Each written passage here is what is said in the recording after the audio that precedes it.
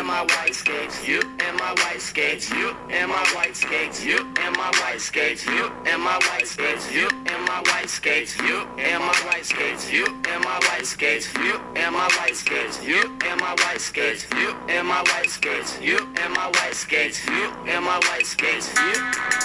I ride in my white skates, outside in my white skates, all on the rail when I grind in my white skates. That's me in my white skates, I'm clean in my white skates, touching DVDs and magazines in my white skates. I ride in my white skates, outside in my white skates, all on the rail when I grind in my white skates. That's me in my white skates, I'm clean in my white skates, touching DVDs and magazines in my white skates. That was White Skates by Vinnie Minton.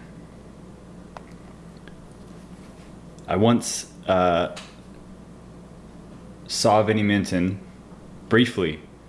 We were standing outside of Barn Burner in like 2007. It was me, Todd, Josh Silver, and there was this shorter person walking very quickly through the crowd with like walking with good style on a mission, and like rammed into like the side of me and blew past and looked down. Todd and I looked at each other. Was that Vinnie Minton? You realize how short most pros are, and I don't know if in Canada we're taller, but short, very good style. Tall.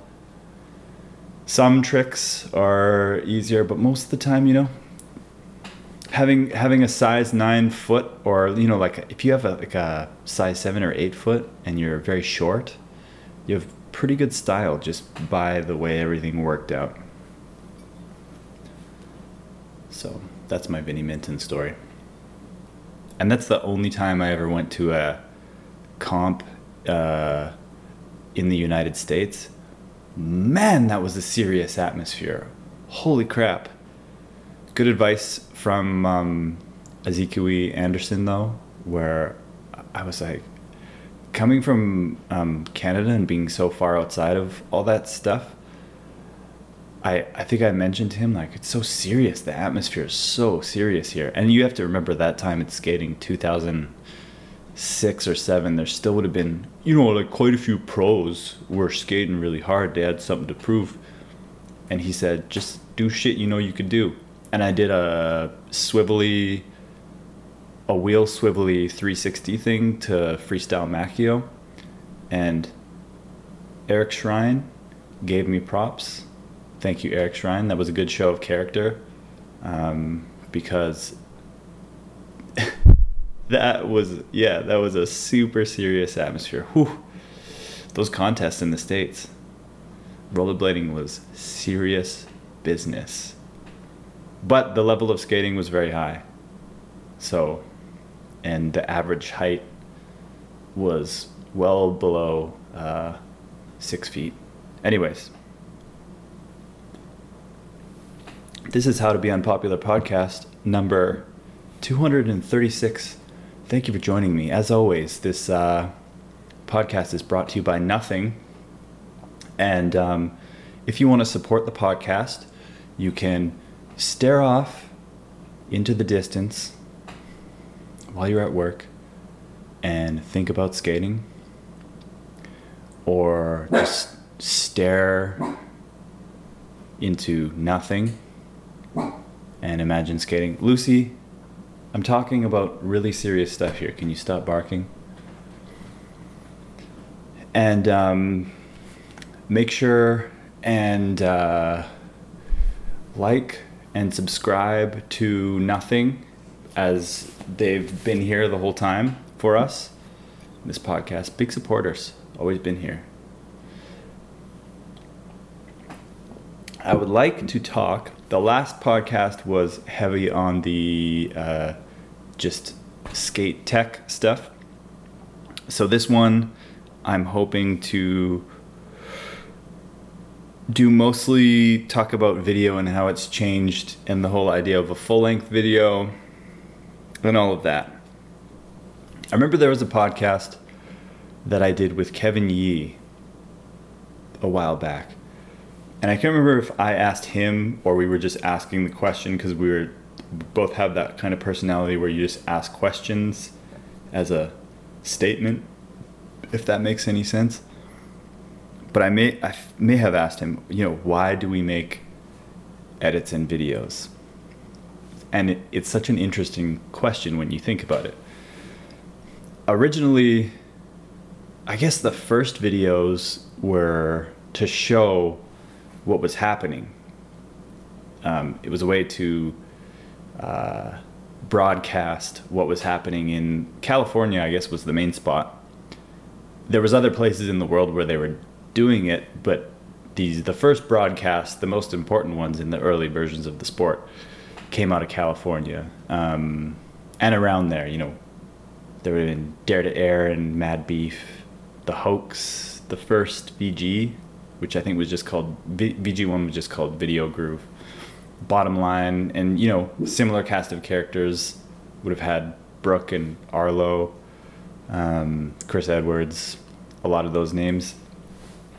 And the low cost of making a video in the early 90s allowed there to be these VHS tapes that got sent out to shops in the early days of rollerblading. And then if you go back to one of my I have all these little favorite YouTube clips that I watch, and one is of Glenn Plake, the famous skier with the mohawk, talking about the origin of his thoughts on modern ski films and the origin of ski films. And he said the similar thing. It was like the original ski films were to show people what happened on the mountains that wouldn't normally go to the mountains. So how I got into skating was, the moment that really clicked for me was when I was in a sports shop in Kamloops, like a hockey equipment, sports equipment. It was a Play It Again Sports.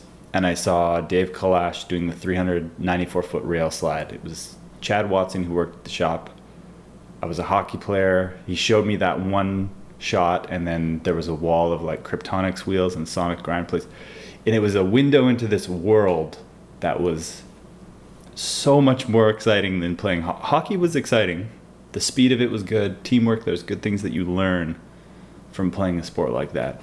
But having a window into this world through this VHS tape was incredible. And then when you first get to rent a video and take it home, this little world, it became so addictive. Seeing Mad Beef, Hoax 2, VG3, VG4, The Bottom Line. I still played hockey to a certain point, but this world, these things being broadcasted through these VHS tapes, it's always been so linked to skating from the very beginning. A lot of us, our very first, Lucy, better not bark. Hey. A lot of us, the video part and the skating part is linked for a lot of people. For me, from the very, very, very beginning, the idea of creating a video world and filming skating and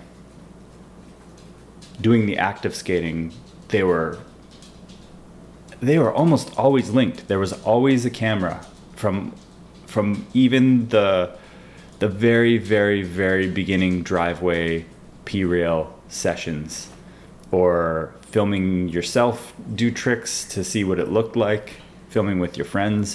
That was part of it. So that's the first why to make videos, and it's in the early 90s. It was to show what was happening, this sport. For a long time, it was to show what was happening, but then also became a promotional tool a little bit, because there was a whole industry that came up. And it's funny to think about, VHS had a really solid run until about the Words and VG20 era. I can't remember if that, maybe like 2001 or 2002. It's a little cloudy. I don't have these dates written down, but it's funny to think of how long of a run VHS had. And then DVD had a short run because YouTube came out around, or started to rise around 2006. At least that's when I uploaded the first video to the Mushroom Blading YouTube account, which is like, it's crazy to think that's over a decade now that I've had an account on YouTube. So that DVD had such a short lifespan that you could kind of feel it speeding up. To today, where there's so many outlets on. Time was so much slower because we're talking cell phones would have been around. Even like when I graduated in high school, you just have to follow my scatterbrained organization here. In high school, when I would have graduated in 2000, it would have been weird. Like a couple people would have had cell phones. Their parents maybe would have got them cell phones for when they're at a party, or like a few people would have had them. But it wouldn't have been, they just would have been regular cell phones. Texting wasn't even a thing until the mid 2000s. And I don't even remember, I think I got my first quote unquote smartphone, iPhone, in like 2008 or something crazy, something really crazy. And even then, I remember when my dad had the first iPhone, I don't think it was huge to be watching videos in YouTube and Facebook and all that. That wasn't even a big part of the first smartphones. So it's funny to think of how it went from this very slow process through VG and T-Bone and these big productions that had such an impact. Coup d'etat, Words, Brain Fear Gone, Pat Lennon videos, USD Tour video. The list goes on. Smell the Glove. These amazing VHS and DVD, not as much. See, DVD, the world's started to feel less important. I don't know why that is. There's still some great DVD releases like Them Apples and USD Tour video. Smell the Onions, super underrated. The Words DVD is great. There's a bunch of other ones. Those are just off the top of my head. Shock video, classic, very hard to find. I'll have to pop that one in again. I don't even think that's online. That was one of the last really good DVD releases. Although there's lots. It's amazing how many like full-length projects where so much energy gets put into them. This is kind of what inspired this podcast, is the idea that there was a tweet from a documentary director, the guy who did American Juggalo and Florida Man, Sean Dunn. It really clicked with me because it reminded me of skate videos. He's like, if you're planning on making a documentary, I'm paraphrasing here, but he was basically saying, if you're planning on making a documentary, just remind yourself that nobody cares, and if you're fine with that, proceed. And I have this moment once in a while where I watch these incredible productions, whether it be rollerblading or skiing or skateboarding, snowboarding. I'm a Grom, like across the board. I follow rollerblading and skiing closer than the other sports, but I watch some of these full-length productions, and I'm not talking about the big fucking bloated, sorry for my language, the big bloated like shoe company or the big productions. I'm talking about some of the smaller, more underground productions. I don't know if underground is really, I guess there's still niche within skateboarding. There's definitely niche within skiing. And you realize that in the grand scheme of things, nobody cares, really. It's still people playing with human movement devices, toys for adults, where they can do their little tricks and they're in the streets or whatever, filming stuff. But the effort that is still put into these productions, when the numbers of people watching them have gone less and less and less, and people are more, their attention spans are getting shorter, and nobody could have predicted that we went from people filming, videos over a 2 or 3 year period, that was the way you got your information. You waited for a VHS in the mail, and you got your information through magazines and videos of, that was your broadcast of how things were happening, to just like this giant puke of content nobody could have predicted that Instagram would say, you know what? It was surprising when they did 15-second videos, because how Vine was doing 6-second videos, Instagram was like, we're going to do 15. And then I remember the day when I went to work, I had this reaction, and I don't think anybody knew what the hell I was. I had this look on my face. I think I read the headline on some tech website, and I was like, oh my God. I may have been sharing an office with somebody. Yeah, I was probably sharing an office, and I was like, Instagram just changed so you can have a minute video. And I had that face where it's like, do you realize what this means? As somebody who was introduced to Instagram maybe like a year or two before that, I can't remember. I was late to the Instagram game. But when I realized that Instagram was going to be doing 1-minute videos, I knew that that was going to just change everything. And it was exciting. But now we all know that when we get given these things from the tech gods, YouTube and Vimeo and Twitter, Instagram, Facebook, Vine, we still don't know the extent of we have these tools, and sometimes you get a feel of how you, or what you want to use and what you don't want to use. You don't have to use all of them, how you use this, how you don't, Snapchat, Instagram stories, all this stuff. I really do think that the 1-minute Instagram video was a pretty, and Facebook pushing video more. Not only was the idea of having a full-length video experience, which, because you could still buy stuff on iTunes too. I try and watch the bigger productions that get released for some of the skateboarding and skiing, snowboarding. I try and keep up on like the big budget stuff that gets released on iTunes, just to see what they're trying to do. But in the end, I honestly think it's just the same within skating or whatever sport. It's just a niche group of people. I guess on iTunes they have a larger audience of people watching these productions, but in especially in rollerblading, nobody outside of our little circle really cares. Like the Sean Dunn quote, nobody cares about if we make a full-length video. A lot of people who are probably younger people right now might not even know what the hell a full-length video means. It's a byproduct of what we grew up with. Or if you're 30 or older, or maybe mid-20s, that we have these rose-colored glasses for the full-length video.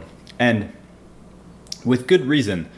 I had a little post about it where the ritual and the tradition and the process of making a full-length video, I think regardless of what sport you're doing, that almost matters more than the actual final product, probably for every sport. There's still those, like, it's insane watching things that are overproduced to me, that I think there's some great documents that had a little bit slicker productions. If you ever watch Blizzard of Oz, which definitely influenced Hoax 2, which those two feel like bigger budget or slicker produced in a good way, whereas there's only so many helicopter and super clean HD images I can watch. It doesn't feel like how the sport feels when you're out in the streets. So I can see why things like the VX and the Panasonic, what is it? HVX? No, not HVX. DVX. Why those cameras still... You see, and this is what I struggle with. Do I have rose-colored glasses on? Do people who use the VX and the DVX, is it we're not accepting that everything has changed? Or is the full-length video or working on a longer project still important? I think regardless of what camera you film with, I think those little videos that only a few thousand people are going to see, that some people got together and cared a lot to make this underground piece of video art or whatever you want to call it, that I love that idea still. I love the idea that people care enough to go completely outside of making a big budget production or putting it on iTunes. People are putting stuff out for free that they work for 2 years on. I still love it. And I'm sure they love the process. I think a lot of people are addicted to the process of putting something together over a large period of time, that it still has value to work on something. Although it's so funny that there's these things at our fingertips, like you can release footage at any time and get instant little dopamine hits of likes and comments. And the other problem is that people, the broader audience outside of maybe the few thousand people, or maybe it's even like a few hundred people, maybe it's like 50 people in the end who are actually going to sit down, turn the lights off, make sure they have headphones or good sound, and fully engross themselves into a world that somebody has spent some time creating. That a lot of people just don't take that moment to, okay, I'm gonna sit down and I'm gonna experience this world that this person's created. Blade Runner was a very good example of that. But I mean, if you go to a theater, it's easier to have a powerful experience. But I was so used to watching all these these loud comic book movies and movies that just are focus grouped to death, and just some of the big budget action sports films feel like the comic book movies, where you've already seen it, but you haven't seen it. You know exactly what you're going to get. Blade Runner was awesome that it was something that was big budget, but it was quieter. It wasn't afraid to be quiet, and it took advantage of having a captive audience sitting in a theater. It was great. But I mean, people aren't going to watch your underground quote unquote action sports. I hate using that term, but I guess you know what I mean when I say action sports. You can't force people to have a Blade Runner style experience with something you've created if you've spent 2 years on it. So that idea of why do we make edits and videos, it's so broad now,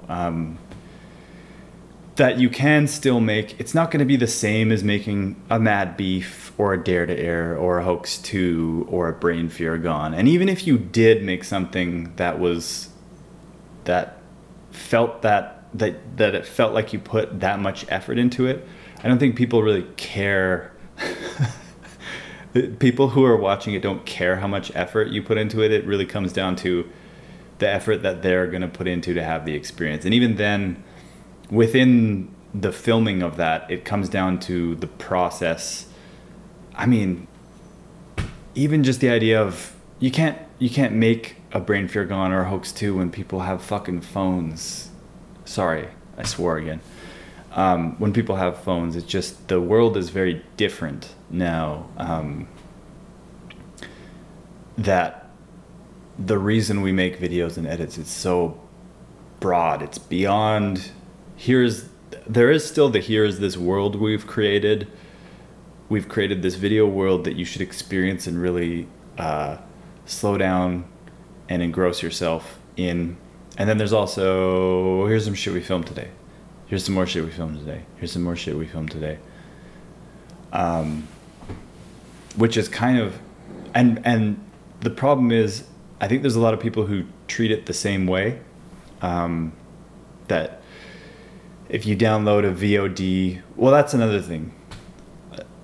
It's crazy to think that we're just kind of like a few thousand 30-somethings showing each other our videos we made or making VODs for each other, VODs are just reaching exactly the same people. They're not reaching a broader audience.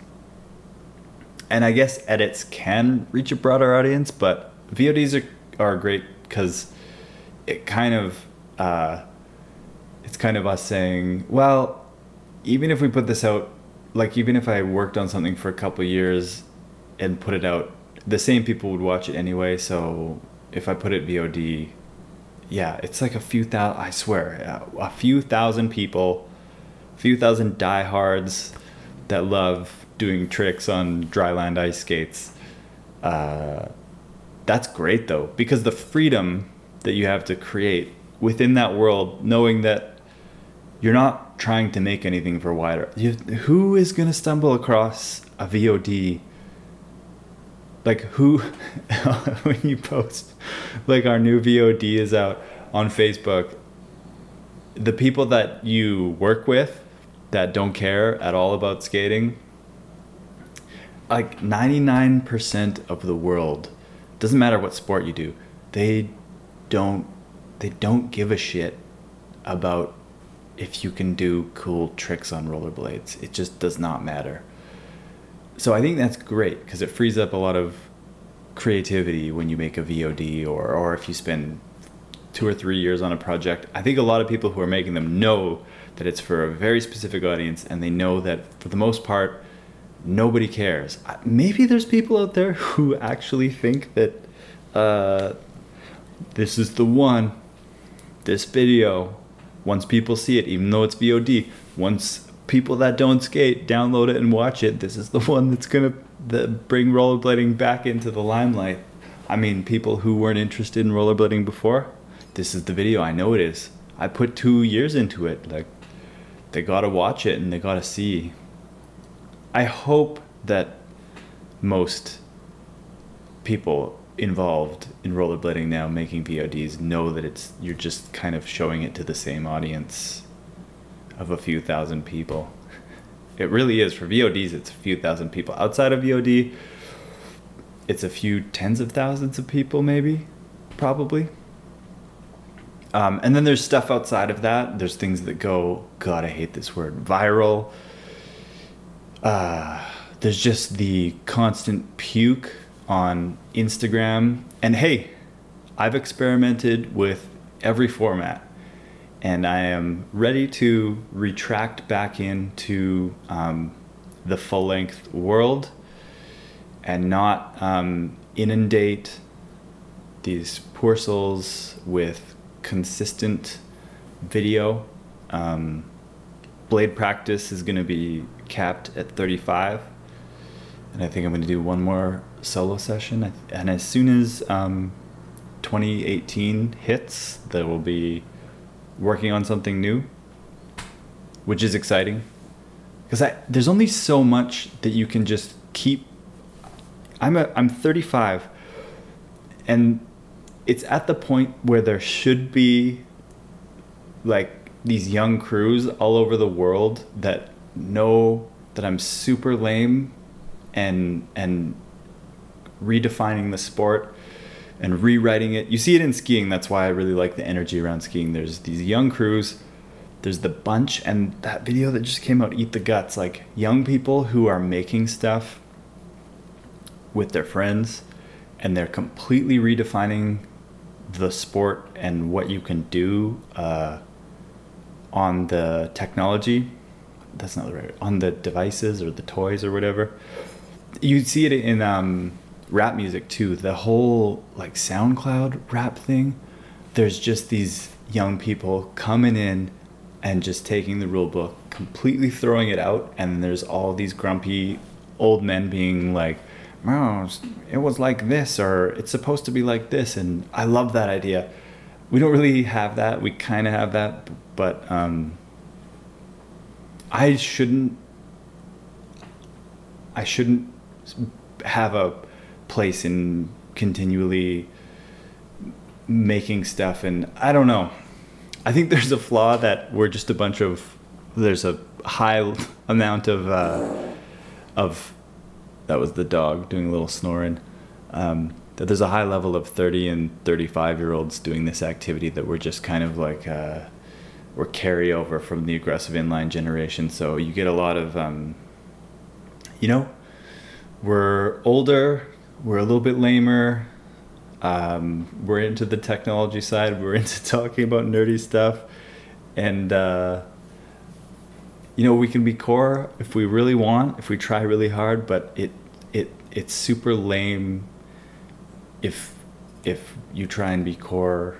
I think 35 is the cutoff point. I think you just have to accept that you're an older, lamer person, and you hope that there are younger generations to just completely do their own thing, and you just have nothing to do with it. Which is why, actually, it was Program and that ski video, Eat the Guts, that has inspired me to work on something for a longer period of time, and try not to be a part of the constant puke of uploading skating all the time. It's fun though, like when you have the 9-to-5 job and you only have little bits of time to skate, it's the being in the stream is addictive.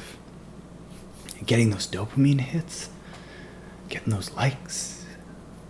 Also, just the practice of it was really fun. That's why it was called Blade Practice. And a side note on that, this was the first year where instead of rec skating, I solely skated a lot of park and just worked on doing tricks and movements over and over and over again. It felt like a hockey shift where I got in really good shape from trying something over and over and over again without taking a break. Like I wouldn't stop when I filmed those things. I would just keep going and placing the camera in a new spot and just go. No breaks over a 2 or 3 hour period of time. And I was in some of the better shape.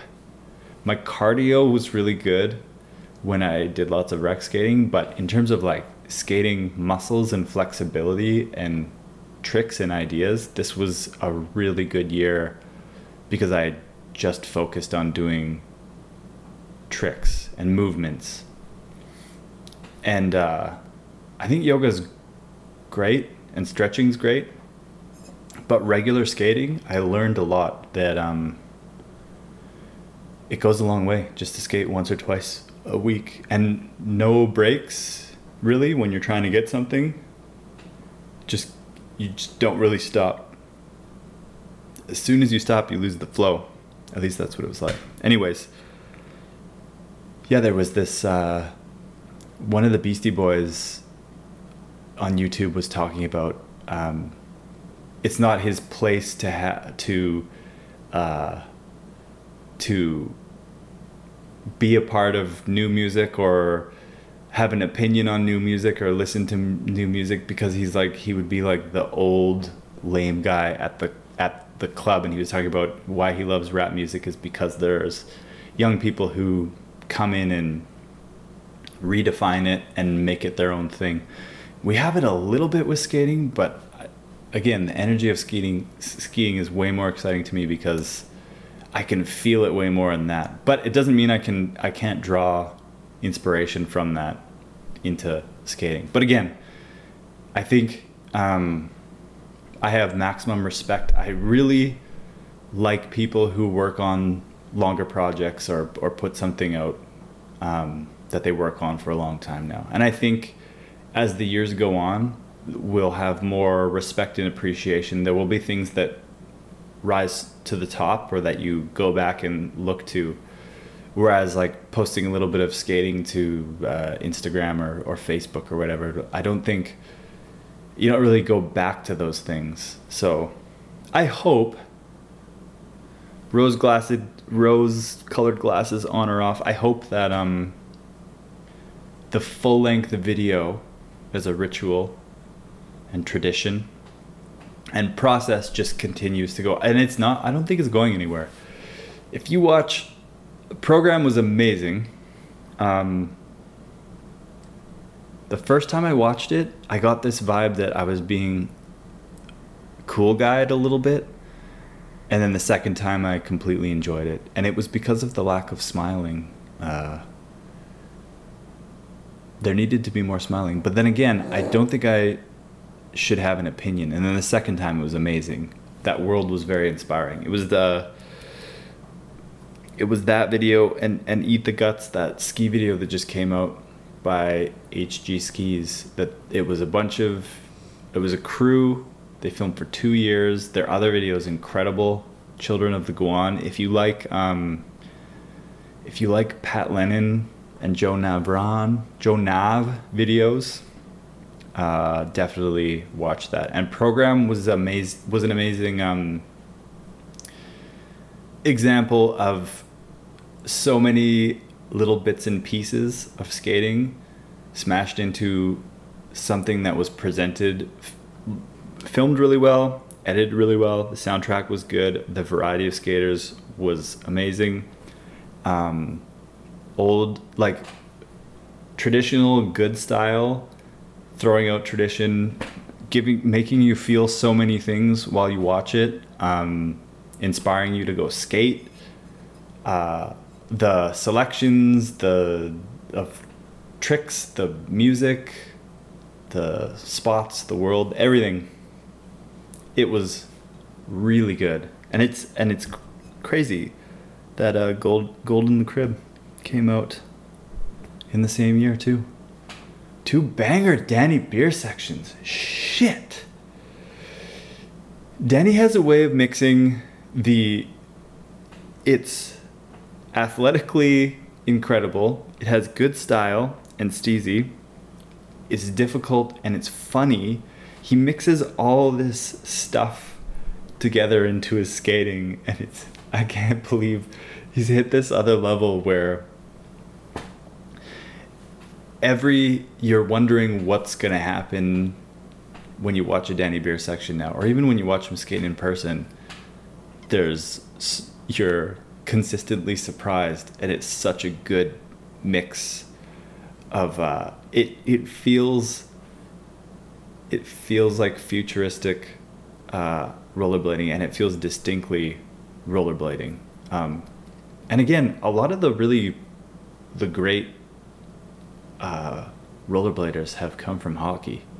That you could so easily see Broskow, Danny Beer, and Haffey, and a few others that came from hockey. You could see them like doing the interview, which they fucking did for another great full-length video. Watch the game. He did the interview. You can see that like while he skates. Anyways. And Program and Eat the Guts. Great examples of respect to the tradition of a full-length video, regardless of if anyone actually cares or not. You could tell that it was more about the process of making it and putting it together for the people. I try and follow all the other sports as much as possible. There's some that I don't know a lot about, like snowboarding and mountain biking. I don't know a ton about, but skateboarding, skiing, actually BMX not so much, and rollerblading. It's funny, there's almost the exact same conversation running across all sports. Not so much in mountain biking I've seen, but there's this creativity and fun and people just making stuff, and there's some disregard for traditional tricks and styles, and I swear I've read the same argument about old and new with every sport, and I don't think there's any right answer. I think that it's reaching this point where things are just getting more open and diverse, like the world is. I think we all get attached to the idea of what we think our sport, activity, art, whatever is. There's a lot of people who are offended because there's so much media and so much different stuff being made and so many different outlets for it. It's easier to get your vision out, which in turn, you would think that if people are so passionate about a certain period of skating, they could go out and create that world again. And if they're really into that world, they can go out and create it. Do a reboot of early 2000s rollerblading. There's a lot of people who are really good at taking bits and pieces they like from different eras and trying to make something new out of it. And it's completely open. And there should be more people working on creating a world, whether it's only a few hundred or a few thousand people watching it. I remember getting so attached to the idea of a Big Wheels 3. And that the more I got attached to the idea of the video, the worse of an idea it was, because I think a lot of the best, you get attached to the idea of big projects because they're the most exciting. Zone was supposed to be the last big video. That was supposed to be it. After that, I wasn't going to make anything more. I maybe was going to make some small edits here and there, but I thought I was done. I remember doing a podcast years ago where I said, I'm still not done yet with skating. I thought that I was going to be done with skating in maybe like my mid-20s, where I was going to, like after Better Than Baseball, I thought that was going to be it. And then there was going to be no more big projects. But the idea of big skating projects are still so much more exciting to me than anything else, like creatively, outside of the work that I do, the 9-to-5 job. That I thought I was going to be making movies or short films or something, but the skating world, especially, not that I do it a lot, but that's kind of what I want the next video to be. Is I love street skating videos. Could have a little bit of park in it, but going out into the streets and filming yourself doing a weird activity on a weird toy and making a project out of it is still one of the most exciting things to me. You put music to it, you meet weird characters, there's improv, it's so exciting.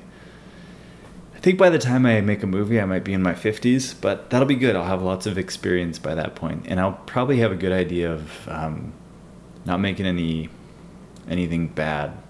First one would probably be bad, who knows.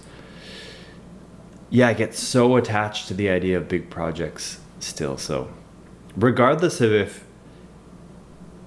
like, beyond nobody actually caring, there might even be within the group that I think might care. A lot of people won't care within that group, but the process and the ritual and the tradition of making a full-length video, which is such a funny, like, a full-length video, it's so weird that we say that. It's just as dumb, like, you hear in industries, I hope they're working on a full-length, and it's like, they should make a full-length video because me and like a few other people think that they should make a full-length. Or it's the same thing as when you hear so-and-so should get a pro skate because there's like me and a couple of my buddies think that they should have a pro skate. There's these absurd carryovers that we have from the 90s and early 2000s. I guess a pro skate or shoe or boot or ski or board, I guess they still, it's just funny when you hear people say it. Like, such and such should they need to make a full length. Sometimes people talk like it's not the exact same group of people who are buying the products and watching the videos. I swear there's like, Frank Stoner had a general, it's like a few thousand people. On the large scale, it's like, what, 40,000 people? On the scale of people who actually buy things, it's a few thousand or a few hundred. And lastly, I'll leave it on this. It's amazing how little the planet, at least in North America, there's people who go, like, there's giant marketing machines behind these comic book movies, and I'm a Star Wars Grom, I'll be going to Star Wars. Blade Runner, I was excited that it was a powerful experience in the theater, but it's amazing how little people care about the effort put into TV shows and movies, and how quickly they forget about them. I guarantee, like, there's people who go to see a movie that cost like hundreds of millions of dollars to make, and then they go home, they check some shit on their phone or whatever, they watch some shit on Instagram, look at some Facebook posts, get up in the morning, do some stuff. Maybe they're like driving their car, walking through the parking lot. It's like, oh yeah, I went to the movie theater yesterday. I can't even really remember what movie I watched. That's kind of the world we live in now. That in previous years, this artifact of Mad Beef or Blizzard of Oz or Hoax 2, it's like this important, it's an artifact now. Back then it was this amazing world that you got, that you were not going to forget about it, and it was all you wanted to watch. And now we just have everything at our fingertips. Obviously you hear people say that all the time, but it's the truth. That I don't think there are things having an impact, but on a smaller level. And it really comes down to if the people are going to have a powerful experience or not. It's amazing also how little people care about paying for art and TV shows and movies. And like, I remember I've heard people who are shocked when they found out that I rent stuff on iTunes and pay money for watching TV shows and movies and music. Like, I have an eMusic account and Apple Music. There is a huge percentage of people in this town, in Kamloops, we have a 90,000 population. The amount of people that will just torrent entire TV shows that took months or an entire year and giant budgets, they'll just download it for free and watch it and pay no money and watch it in a weekend and treat it the same as like a cat video. Or it's amazing how it's just all become like, entertain me. That was great. When's the next thing? What, you have to film it over a year? I want to be able to download it for free after you film it, an entire $200 million budget movie over the... Like, I can't wait. I need it now, and preferably free, or... I don't know why it went in that direction. Well, I do. There's just a lot. And when it became digital, I don't know. That's a whole academic thing that I don't want to get into. But the fact that within these little cultures, sports, arts, whatever you want to call them, that there are people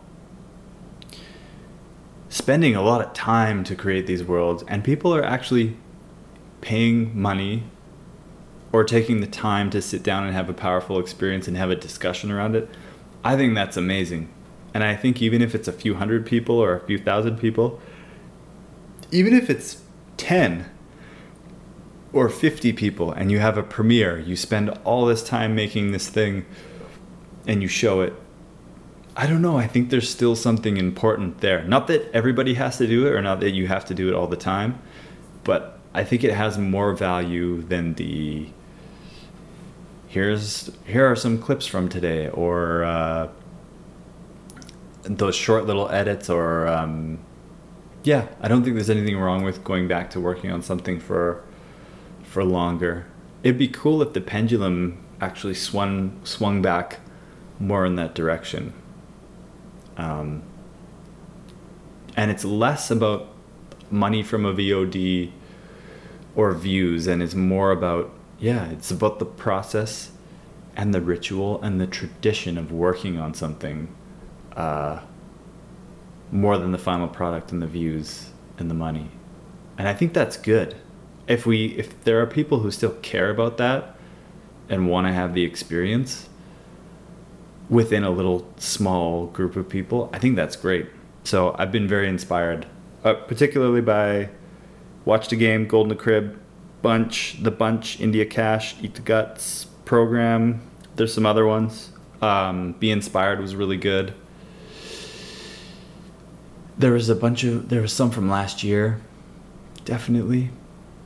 And a lot of the times, if it's really good, I'll watch it 2 or 3 or 4 times. But a lot of the times, I watch things only once because there's so much. And even if it's a VOD and I pay for it, I watch it once. But I still pay for it because it's insane to think about the amount of effort that it takes to make these things and how little people actually, or in terms of like the population of the world that actually cares that someone made something. But then to think of the Seth Godin quote, that somebody cared enough to say, here, I made this and put it out. That's exciting. Just remember, if you're starting something, nobody cares, but that's the best place to start from.